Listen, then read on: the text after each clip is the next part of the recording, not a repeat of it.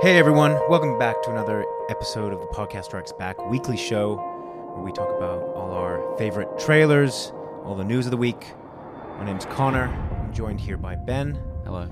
And we are still Georgeless, and I am still coming to grips with the fact that I have to do intros, which I'm not comfortable with yet. Also, the tech side of things, we've been sitting here for 3 hours. It's not been good. I'll be honest. It's not been great. If it wasn't one thing buggering it up, it was another. But look, guys, we have, I'm not going to lie, a bit of a scant show today. We were looking for news throughout the week, and it just wasn't an awful lot there. But we do have a little bit of information about the new Batman casting, and we've got some trailers. We've got Frozen 2, as well as some Netflix trailers that have come out as well. Even a Stephen King one. So we'll jump onto that soon. But as always, we like to start with what we've watched this week. Anything interesting, any recommends or cool things. So Ben, why don't you start us off? Alrighty. I have just come out of the cinema, actually, on my way here. I went and saw Good Boys. Oh, yeah. Also known as 12-Year-Old Superbad. Yeah. Yeah. For anyone who doesn't know, it's basically about three young boys in entering the 6th grade. And kind of coming to terms with that particular time of your life when a lot of things start changing and you start very clumsily entering a more adult world. This movie I really, really enjoyed. It was very funny throughout, but what really solidified it for me was how impossibly sweet it was. Yeah. Because the comparisons to Superbad are incredibly apt. It's the same producers and everything. But because that movie also had a really nice emotional thread to it. Yeah, it did. It was about, Michael Cera and Jonah Hill as best friends. And this is really similar in a lot of ways. But being that the subject matter is these kids who are so much younger, it's even more hilarious. Well, yeah, and much sweeter. Like, it's really cute. Just kind of being reminded of a world that we are so far beyond at this point. Yeah. That was much more naive and innocent in a lot of ways. And it was really nice to see. Obviously, this is a movie. This isn't like a documentary. But, you hear a lot of kind of alarmist things about the world that kids are growing up in these days with the internet and the social media. And it was really nice to see a movie where kids were still so recognizably just kids, even among all of this stuff, in, an R-rated comedy where they are doing things that would scare parents, certainly. But in a lot of ways, it was also just really, I don't know, encouraging and nice. Yeah, wow. And as I said, just also really funny. Yeah. And the just the gimmick of these kids swearing their heads off never got old for me.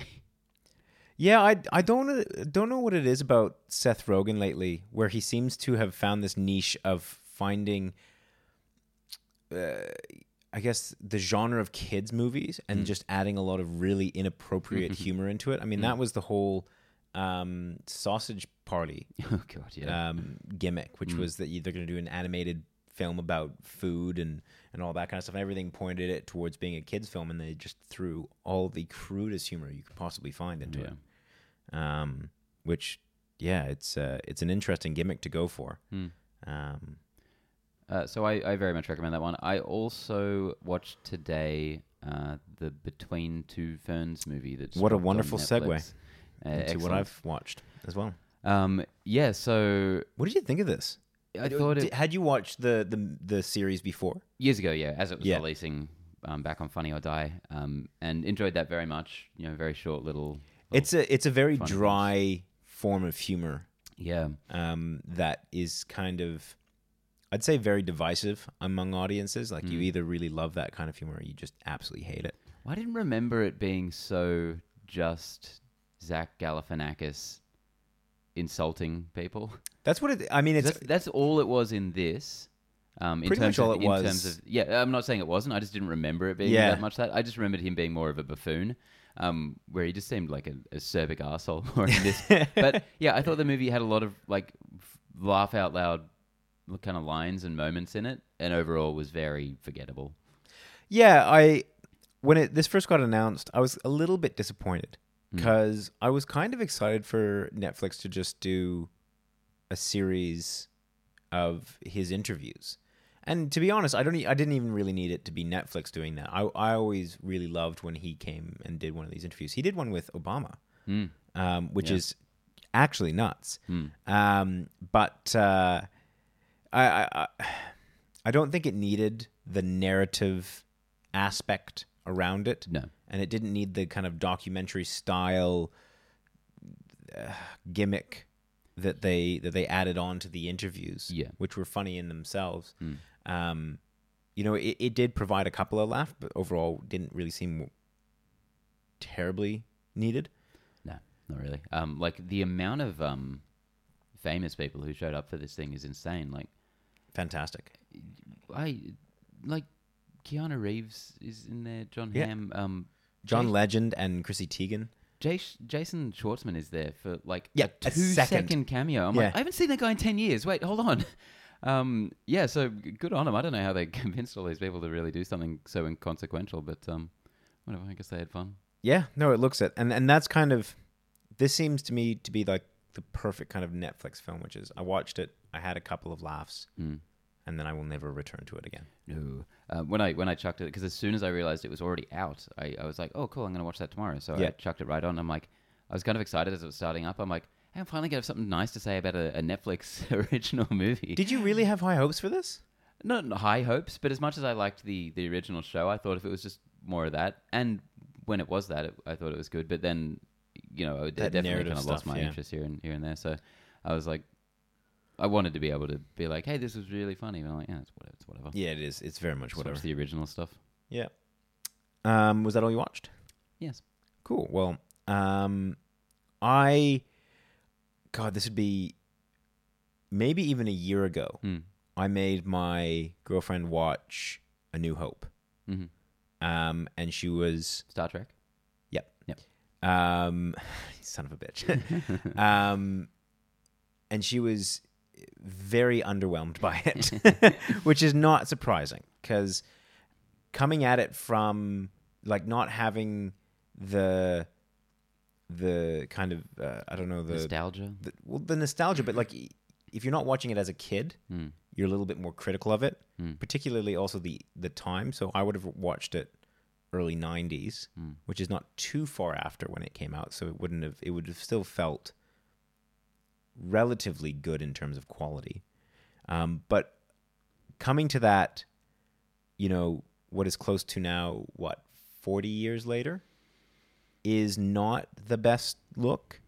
And it kind of, if you're coming at it without that level of nostalgia, it's very kind of, it's a stark viewing. Anyways, fairly underwhelmed. So it has taken this long for me to get her to watch Empire. And I finally, on the weekend, got her to watch Empire. And this is the first time that I have seen Empire in many, many years. And I think this might be the first time that I have watched Empire with any digital changes. Right. There's so many versions out there, I can't keep track. This must be the most recent, like the Blu-ray release version. It's whatever is on iTunes. Yeah, I'm pretty sure that's it. I didn't really find too many egregious changes in this one. Empire, but what I did find was I forgot how bloody good Empire is as a film. It is really spectacular. Yeah, everything between Luke and Darth Vader is so fantastic. Spot on.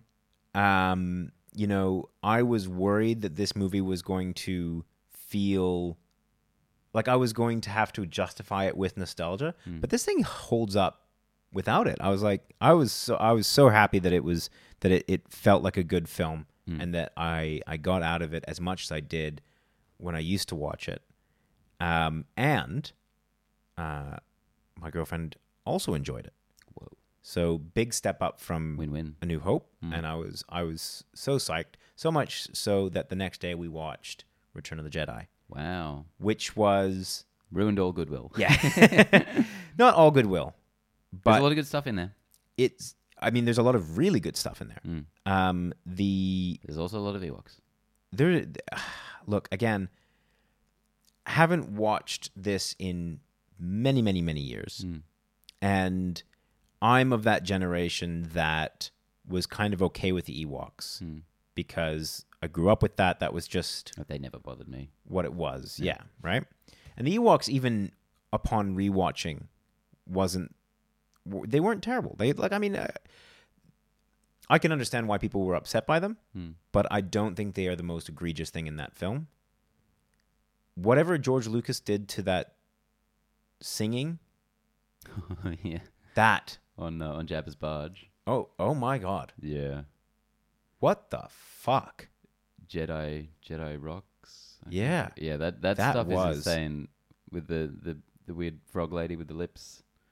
And the dude with the like the big teeth and it's this CGI mess. Like, I was watching that and I was apologizing to my girlfriend, being like, "This was not in the original. I didn't. This is fucking weird." Yeah.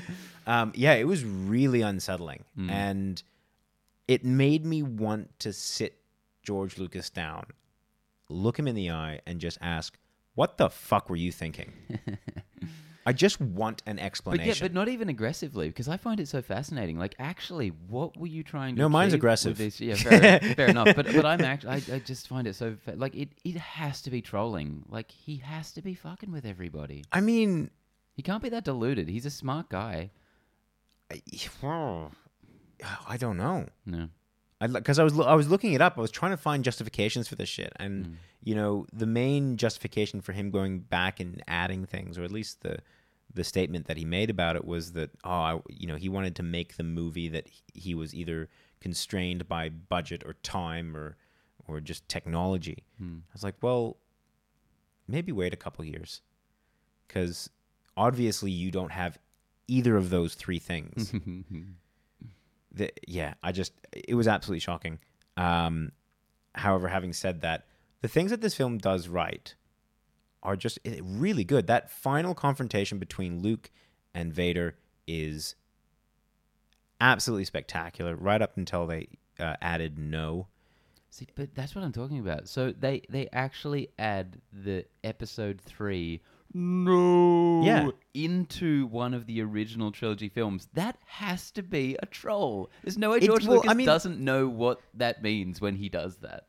Yeah, isn't it so weird? It is bizarre, and even the final scene really bothered me, because I have such a clear memory of that final scene and the music in that final scene. And when I was watching, I was like, this feels very off. And they were adding scenes of like Naboo and Coruscant, and I was like, God, this is so unnecessary. And Hayden Christensen. Yeah, and Hayden Christensen shows up. I'm like, none of the other ones are young. Like, you don't have Ewan McGregor sitting there. The fuck was the thought behind that? Honestly, that just the decisions that were made by Lucas on those with those changes are just they're well beyond me. And again, I sat down and I was like, I shoved my phone in front of my girlfriend's face. I was like, look, this is what it's meant to be. This is the original. Yeah. This is not the bastardized version of Star Wars. Which kind of brings me on to a point that I wanted to make, which is I hope at Disney Plus we have the option to have the original trilogy. Dude, if Disney Plus, it's all I want, underperforms in any regard, I guarantee that is their plan B. Is like, all right, original trilogy. They've got that in their back pocket. They're saving it for when they need it. I'm sure we'll see it eventually anyway, but that is going to be a hell of a draw. Yeah, it's Anyways, should we move on to the news? On to the news. I'm glad you enjoyed most of those movies. Yeah. Alrighty. First up, we've got a nice little box office update. Okay. Last week, a couple of big movies came out. One we talked about, one we did not very much. Ad Astra, Brad Pitt's new sci-fi fancy serious film. Our review's up for that. Interesting movie, interesting discussion. Check it out. Hit about $19.2 million for its opening weekend. It's on an $80 to $100 million budget. Kind of met expectations. I don't think anyone was expecting too much out of it. Yeah. And Rambo Last Blood hit just under that at $19 million, which is also at expectations and pretty decent on a $50 million budget. but worse for the series so far. That's not overly surprising. Yeah, it really does feel like interest isn't there. And honestly, just on a superficial level, just seeing Rambo without the mullet and the headband, it's not Rambo. That's just Rocky. Have you watched it? Last Blood? No. Yeah. The reviews have been very poor. The audience Of has course been responding it is. to it pretty well, I think. No, well, the last one, which I also haven't seen, I've only seen First Blood, but the last film, everyone I think was a lot more on board with, critically and audience-wise. But with this one, even the original author of First Blood has just disowned the movie. He said the direct quote I think is he's ashamed to have his name associated with it. Wow. So not good press. I mean, that's a pretty how bad would this movie have to be for him to this be the movie that he disowns the franchise with? 'Cause Well, I think 2, 3, and 4 were so far removed from what the original Rambo was about. Yeah. That it's kind of like, now you're going to be all high and mighty. Well, from jump what I on that understand, horse? this one is not only opposed to the ethos of the original novel, but also just a much worse film. So I guess I don't. For all I know, he said that about every other one. Yeah. But The Weeknd was won by the dark horse at $31 million. Downton Abbey, the Yep. movie, fucking blew everything away. Which, to be honest, I'm not over. That doesn't surprise me at all. Well, it around doubled expectations, I think, which is pretty damn huge. But no, it's a very popular franchise that I know nothing about. Nothing. Except that it was mentioned in Iron Man 3 as something that Happy Hogan likes to watch. And I think there was an actual clip in it. So I have seen some of it, but that's it. By proxy. Have you watched Downton Abbey Never. at the cinema? I know that it's a major pop culture kind of thing, but I've never even seen a clip of it, I don't think. I know Dan Stevens, one of my favorite actors, came from there. So I guess I am grateful to it in some way. Yeah. No, but it doesn't surprise me considering how large it is in popular culture. Yeah, no, not surprising at all. So soft opening for Ad Astra, we just mentioned, without spoiling our review. How are your feelings on that one? Right now? Not surprised. I never thought that this was going to make money. This might. There's a chance that this will come through as a kind of a cult classic. Yeah, it'll be one of those ones like the best sci-fi films you haven't seen. Yeah, and I think that this will be slow and steady, but it won't have we won't be coming back in a week and being like, whoa, Ad Astra had a resurgence or something. Like 20 million is the best it's going to do. If it makes back its money, I'll be fucking shocked.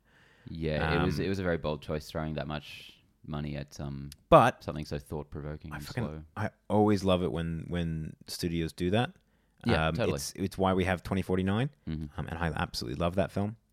Bit of a side note, we had someone that brought up an interesting issue in the comment section of YouTube. I know that's a bit of a loaded statement, but was it the fact that we're soy boy cucks? Yeah, no, it wasn't. We haven't had that in a while.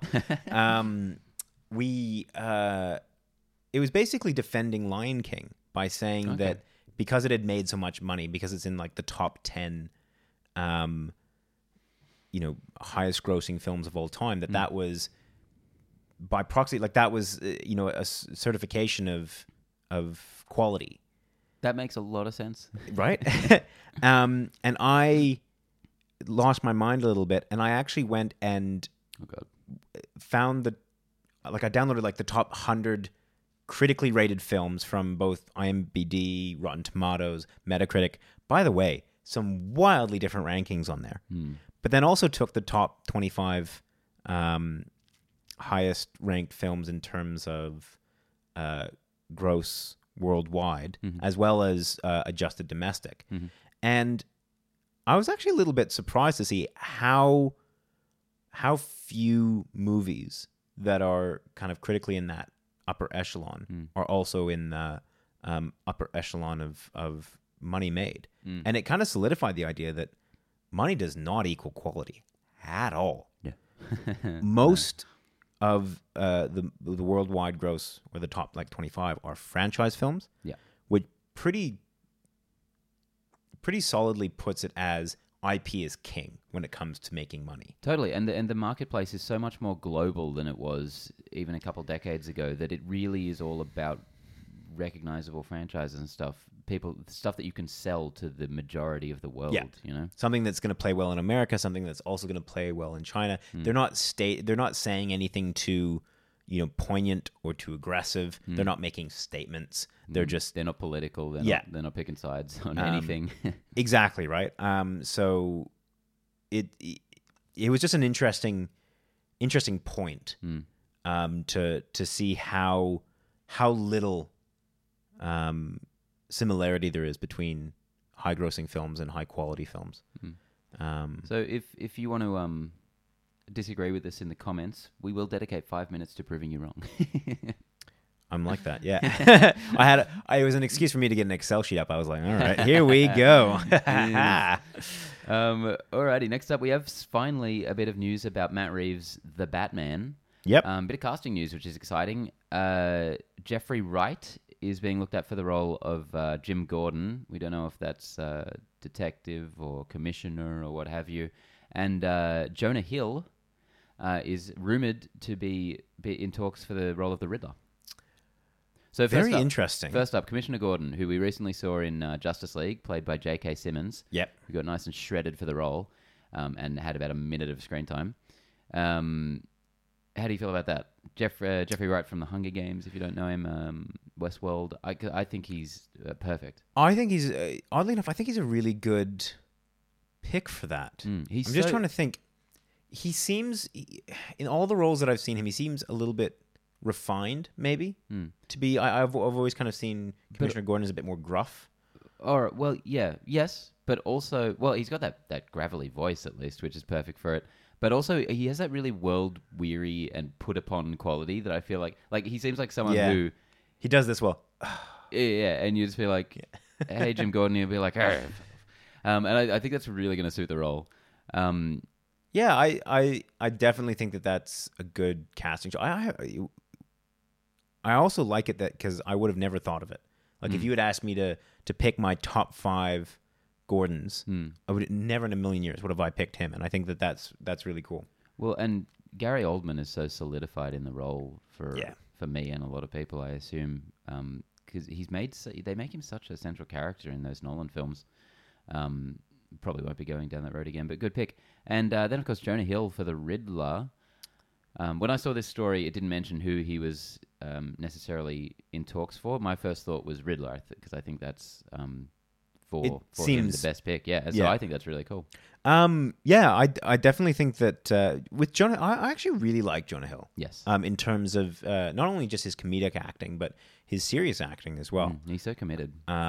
So I'm usually pretty excited to see him in just about anything.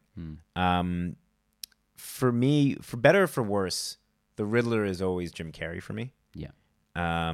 So that's a hard image to get out of my head. Again, for better or for worse. And that's something in Gotham they did. They cast a guy who was just playing Jim Carrey as the Riddler. Yeah. I don't know if you've seen any of that, but it's so uncanny. Whereas Jonah Hill, I think, would be a very different take on the character. I can't even think manic energy. I can't even think about what it would be. Like I said, I'm having a really difficult time imagining a Riddler that isn't Jim Carrey-esque. Yeah, I mean, well, there's so many options with Jonah Hill. Are you going to get a huge, giant, fat Riddler or a really skinny Riddler? That dude balloons like crazy. The man, he is committed as fuck. I can't remember what I saw him in last, but he was looking like, I think it was a trailer for something where he looked like almost jacked. Well, yeah, which is impressive. Apparently, this movie's going to have a lot of villains in it, so it's not like Jonah Hill's going to be like the main nemesis. That's disappointing. Well, no, not in that sense. I don't think they're going down that road. I think it's going to be more... I think it might involve Arkham Asylum to some capacity. Apparently, there's a lot of rumors they're also adapting The Long Halloween, which is a really classic, cool Batman story. And I think it would be more just characters popping up in a natural way, not... In a natural way? When has that worked? Well, I mean, just in the sense of like fleshing this out, like this is a functioning Gotham with all of these different figures, kind of in the way I think the Arkham games sort of do, where there will be a main antagonist, but you'll also have other guys popping up into the story. But I mean, with a game, it's a very different medium. No, absolutely. Like you can have 30 hours of gameplay, like there's multiple branches of stories that you can keep track of. A movie needs to be, by comparison, short and sharp. And I'm trying to think... there's definitely, I'm sure there's examples out there where, having multiple villains in one movie has been to the movie's benefit. And if anyone can think of them, chuck them in the comments for us, please. I think more of a comparison would be like Scorpion in Spider-Man: Homecoming, or even Scarecrow in The Dark Knight Rises. Just kind of showing that these characters have a rogues gallery, and they're just sort of around, but that they're not the focus. Which I think is cool. Batman's got such an interesting cast of characters. Yeah. In my mind, when we're talking about like multiple villains, I'm thinking Spider-Man like 3. three or more. Yeah. Is kind of where I'm putting that. Yeah. So having a secondary character is fine. 3 or more is where I start to kind of, get nervous, let's say. Yeah. I'm keen to see that, though. Matt Reeves. He's such a good dude. Next up in DC news, we have a new poster for Birds of Prey and the Fantabulous Emancipation of One Harley Quinn. Now, this is our best look yet at kind of the whole cast of this and the vibe they're going for. It looks fairly reminiscent of Suicide Squad in a lot of ways. That's exactly what I was about to say. Yeah. This movie worries me. It feels like they were trying to take what was comparatively successful from Suicide Squad and expand upon that. And that seems like a really simplistic way to go about, making a movie. And it makes me think that there's the potential that they're not doing this for the right reason. They're just being like, okay, Harley Quinn was popular. Let's make a movie there. We need to salvage, Yeah, I think that what is comforting about this film is that Margot Robbie is so heavily involved in the production of it, which, gives me a little bit of faith that the character is going to be, maybe not even the character is going to be done well by, but like that the movie is going to have some level of integrity to it. Yeah. I have heard some insane script leaks about this movie that I won't reveal, but I don't know if they're true or not, but they point to a movie that could be incredibly divisive. But I think there are reshoots happening as well, so who knows if any of that will even come to pass. But just the basic premise of Harley Quinn, a character who I honestly have very little love for, with the Huntress and the other character, who I'm forgetting. Never mind. And Ewan McGregor as Black Mask. There's definitely promise there. I like the kind of colourful gangland Gotham stuff. I hope they can kind of nail it, because Suicide Squad was so unsuccessful in virtually such a pile every of garbage. way. Yeah, so disappointing as well. Well, it wasn't unsuccessful in its marketing. No, that worked out well, because it did well in that. You can't blame it for that. Yeah. Anyway, DC's been on such an upturn lately. I really hope that this just keeps kind of continuing. We had with Marvel that sense where they just keep going from strength to strength, and you're like, this has got to stop eventually. It would be nice to see DC actually get on a roll like that, because I think they're right on the cusp of it. Yeah.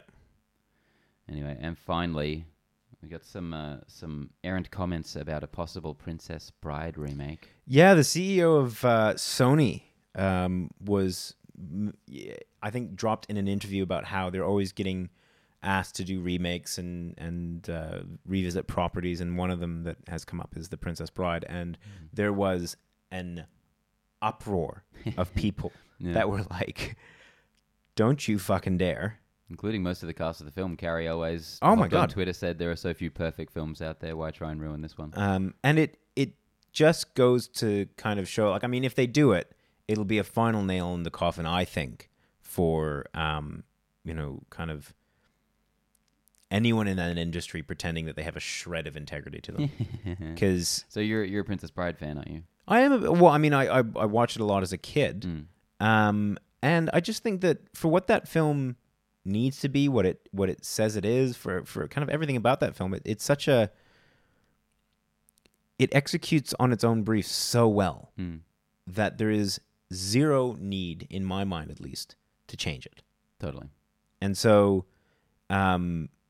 yeah, I have little to zero interest in seeing them remake it.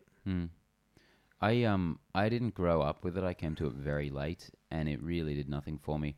But I've had that happen before, and then had the opportunity to see a movie in the cinema or something, and been like, oh, now I kind of get it. So maybe I'll get a chance to at some point. But yeah, it's so of its time in so many ways. I find a lot of those 80s classics hard to go back to sometimes. I tried that, I think, with The Never-Ending Story, which so many people swear by as well, or The Goonies or what have you, and I'm just like, well, this is garbage.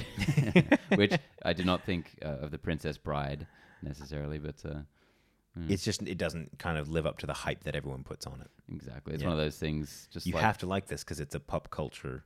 Yeah, like you were saying with Star Wars, it's like when you grow up with something, it frames it so differently than how anyone else is going to ever be able to see it.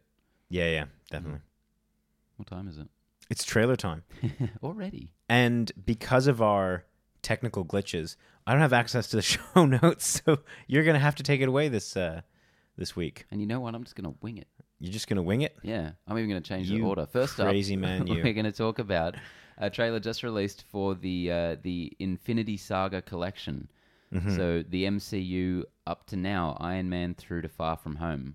Yep. Now, this was... It's a bad trailer. A very... It's a bad trailer. I thought it was... I thought it was quite... This, I honestly thought this is a fan-made trailer. Really? It was a good fan-made trailer. Yeah. Bad professional trailer. Yeah, I thought... yeah, I don't know. I guess it's just seeing a lot of those moments kind of just works for me on some primal level that I wasn't even paying attention that hard. It's basically playing to the most basic of, like, gotchas. And it's just an Iron Man over, like a... Look, if this was from a technical standpoint, if it was executed well, then I think this would be a fine trailer. We were watching kind of a low quality, a low res sort of version of it, though. It's not... Well, it's also... It's mostly the sound that just makes it very clear that this was not cleanly edited. And that bothers me, man. Like when trailers just don't do that kind of shit, I'm like, fuck. It's not like, I mean, it can't be that difficult. I found the choice of voiceovers interesting. You got Tony Stark at the beginning and Thanos at the end, of course. But then you got Vision, kind of has a chunk in the middle. A couple of his different speeches. Yeah, that is still one of my favorite speeches in all of the MCU. Which one? Because he had the one challenge. The challenge chaos. No, the other one, which is, a thing is not beautiful because it lasts. Yeah, there was a wonderful series of video essays. One marvelous moment, and someone did that. So yeah, if you're interested, go check out One Marvelous Moment. It's a bunch of different YouTubers that have picked a single moment in the Marvel universe and explained why it's their favorite Marvel moment. And I can't for the life of me remember which YouTuber did this particular essay, but they did it on Vision's conversation with Ultron right at the end of the film. And it is... I mean, the scene itself, standalone, is a really beautiful scene. But to have it kind of contextualized within, what was going on in the background, and also just kind of give it a little bit more explanation, has really brought something to the scene for me. It's one of the best in the whole series of films. I mainly wanted to bring this trailer up, not because obviously the Infinity Saga box set is on the way, and that's very exciting for a lot of people, I'm sure. But mostly because Disney's kind of announced that they're starting up their Academy Awards push for a few films, one of them being Endgame, which they're doing Academy screenings for right around now, I think. So you were not overly happy at Black Panther being up for Best Picture, I recall. That's the MCU's only stab at that so far. How would you want the Academy to look at Endgame? Would you want that to be up for it? Oh God, I have to think about what's come out this year now. Well, even besides that, because there were some shitty movies in that year as well. I think Endgame is more deserving than Black Panther. I think Infinity War, out of all of them, is probably the most deserving. More from a technical and a it's just a very impressive film, Mm. which is what always kind of amazes me about both Infinity War and Endgame. It's just the sheer tenacity to attempt a film like that, and the capability to pull it off. That alone, I think, makes it deserving of at least some kind of Oscar recognition. Yeah, I feel like it's a hard sell to the Academy for. I know their demographics have changed a lot in the very recent years, but I feel like there's still probably a lot of people who don't follow these movies much whatsoever and would sit down for this one and not necessarily have seen the others and be like, okay, whatever. Well, and that's certainly something that makes it difficult because this movie is not just a standalone film, right? Totally. Like if you give the award to this film, you're kind of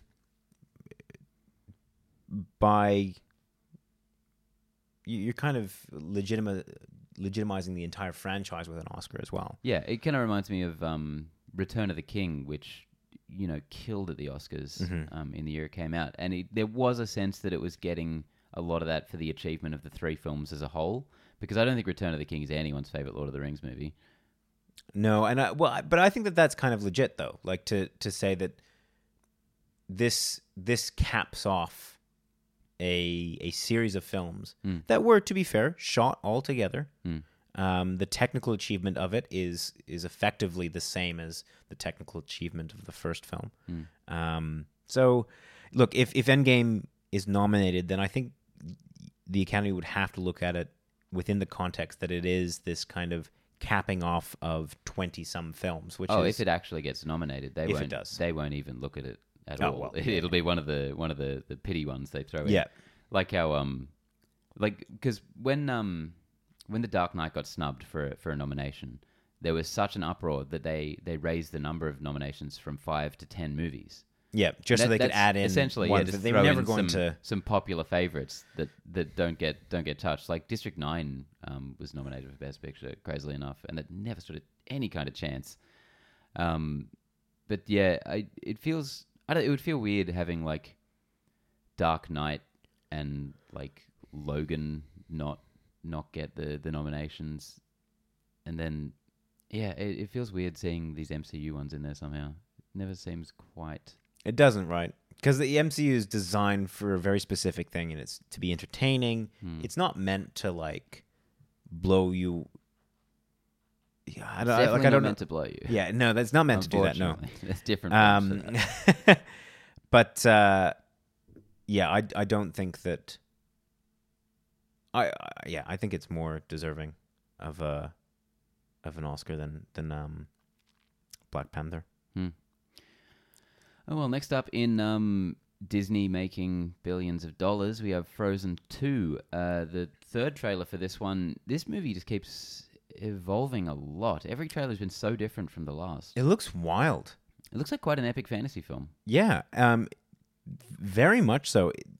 The first one was quite obviously just like more of a fairy tale. Fairy tale, pretty stock standard for Disney. They seem to be ramping it up. It feels odd though, to me at least.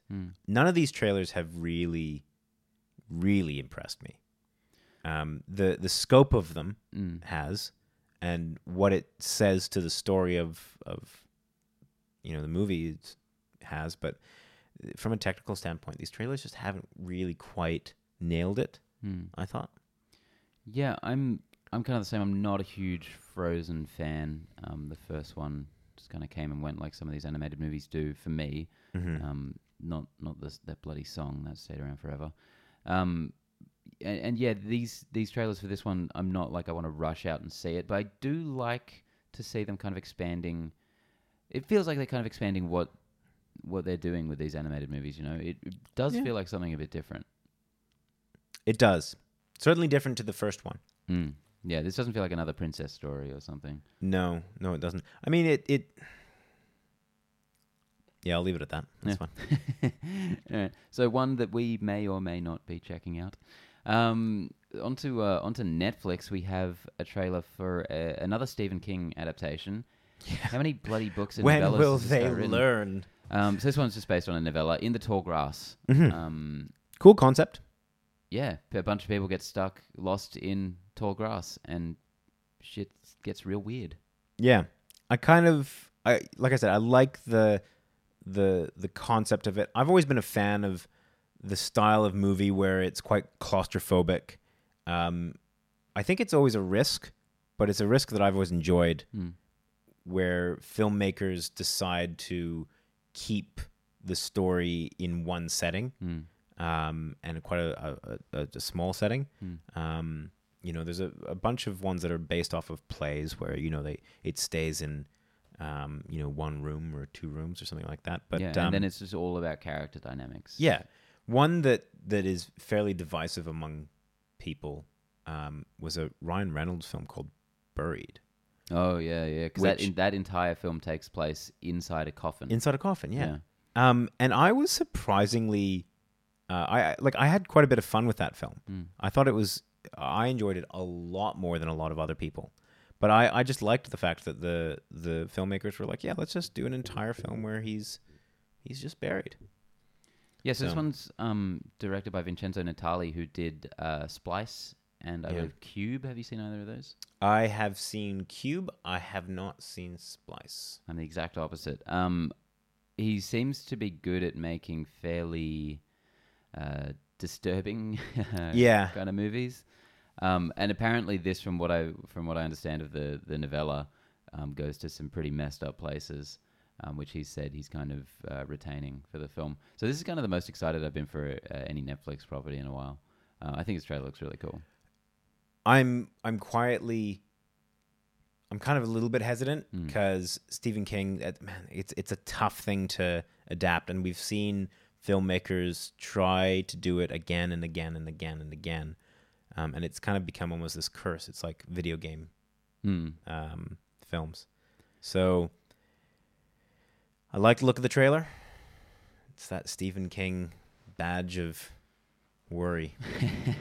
Funnily enough, Stephen King and Netflix have had a really good relationship so far. I don't know if these are completely Netflix-produced films, but 1922, starring Tom Jane and Gerald's Game, of course. I'm pretty sure that 1922 was Netflix. Yeah, and Gerald's Game is terrific, and 1922 is really solid as well. So, this one could be a winner. Ooh. We'll just get like the Mike Flanagan types to just redo all the King films. That'll solve it.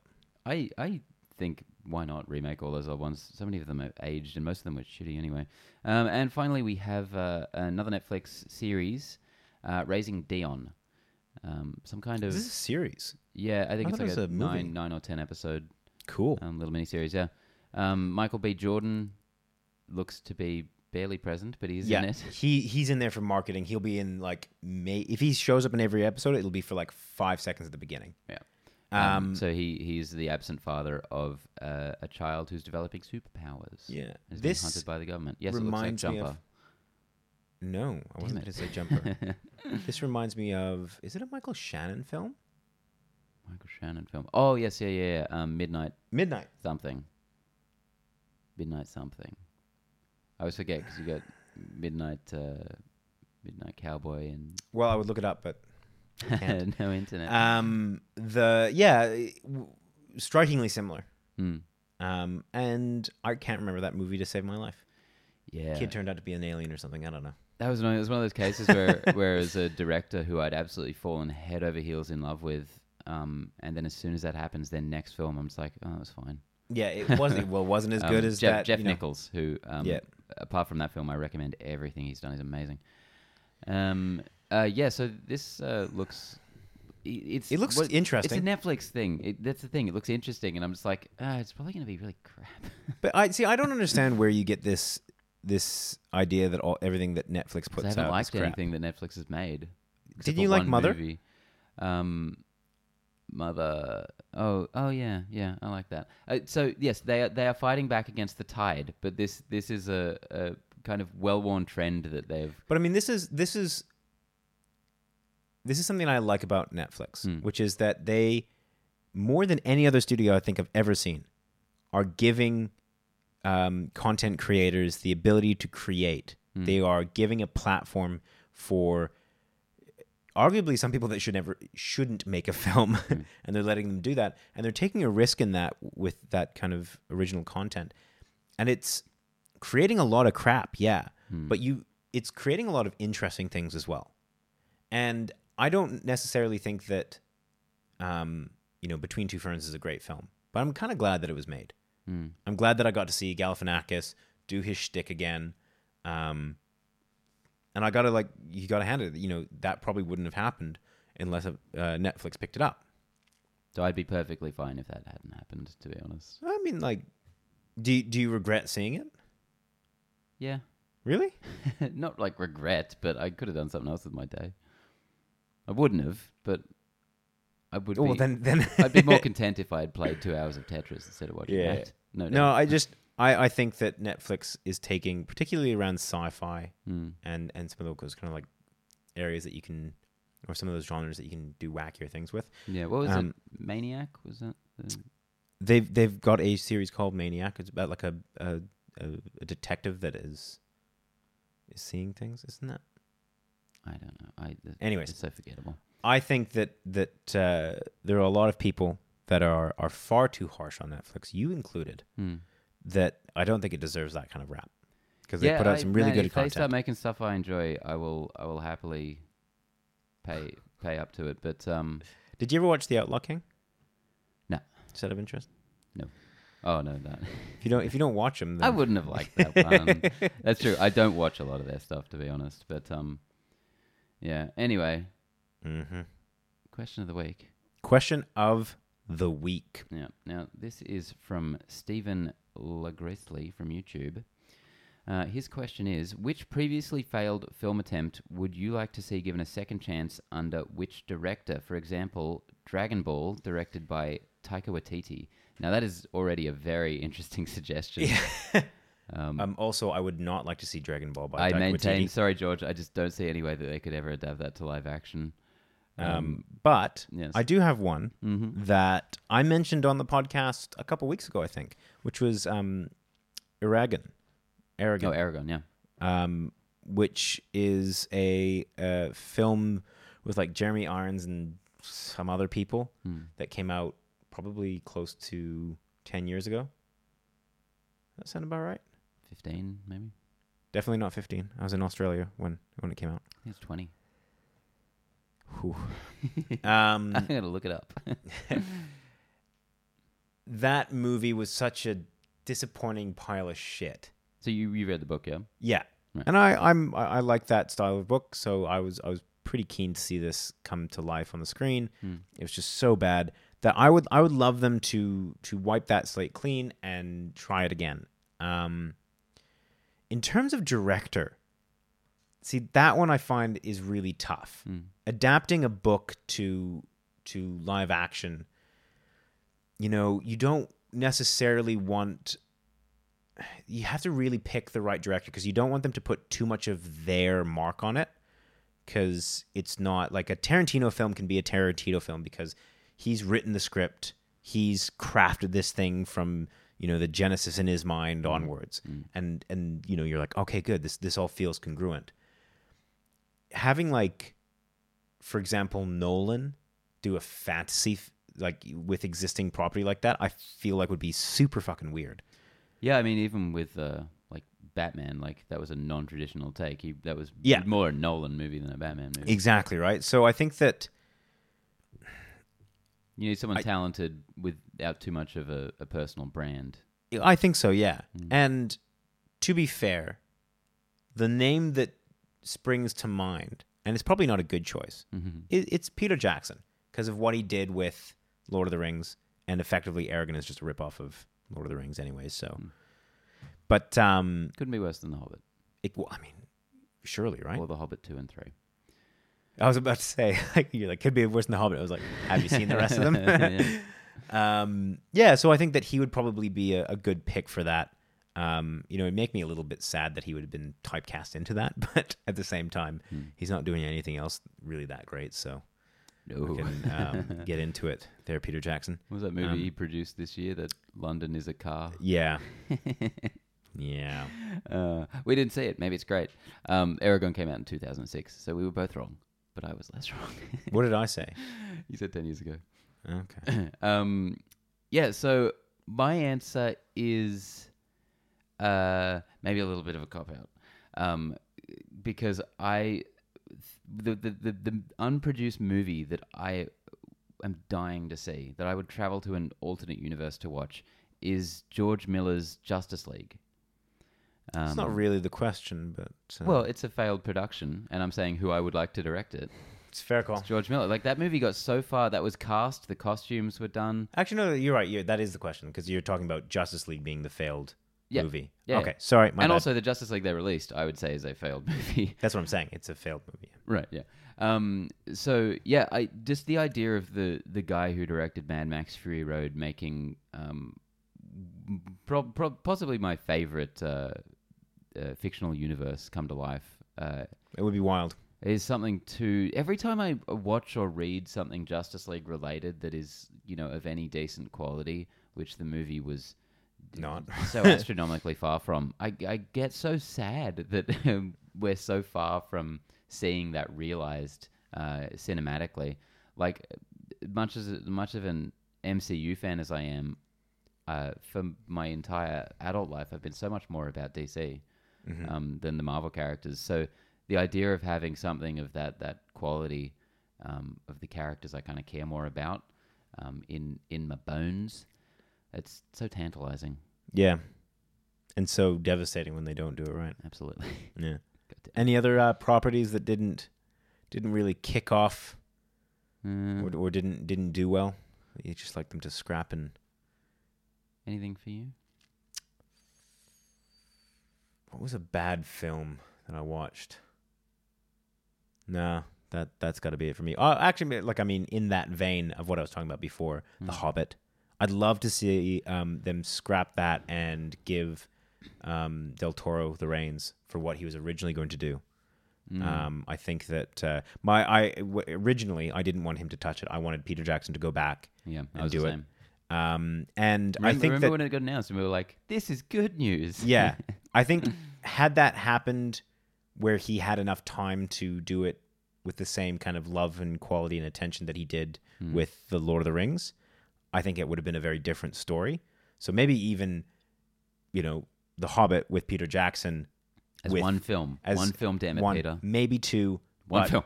but with an adequate amount of time to actually prepare and to properly go through the script and not be a fuckwit. And shave 15 years off Ian McKellen because it's getting a bit tough now. That would, in a perfect world, I think that. But also at this point, just knowing what we have from Peter Jackson, Del Toro, I think would be a really interesting definitely, yeah. Take on that small little story. Oh, well, guess that's it. Yeah, that does it for me. Well, that's the show for this week. Sorry for the lack of news. Not our fault, believe it or not. Never is. Anyways, we're back next week with George this time. We'll be reviewing Scary Stories to Tell in the Dark, one of our most anticipated films. I feel like that I've been waiting for that for so long. And it's really bothering me that it isn't out yet. So close. I know. I'm really excited to see that. Dead Don't Die comes out on the same day, so it'll be... Oh, does it really? Good one to check out, yeah. And we'll also be I heard very middling things about that. Yes, me too. Which means we'll probably like it. Yeah, excellent. And Gemini Man is also very soon. We'll have a review for that in no time as well. Yeah. Exciting times ahead. Anyways, well, thanks everyone for watching and listening on the podcast, and be sure to comment below with any questions that you guys have that we can answer them on the podcast. And as always, feel free to like us on Facebook and Instagram and all that lovely channel shit. So, and don't forget what we say every week. We like movies. Our old catchphrase that we always have. All right, everyone. Thanks, Ben. See ya. Bye. Bye.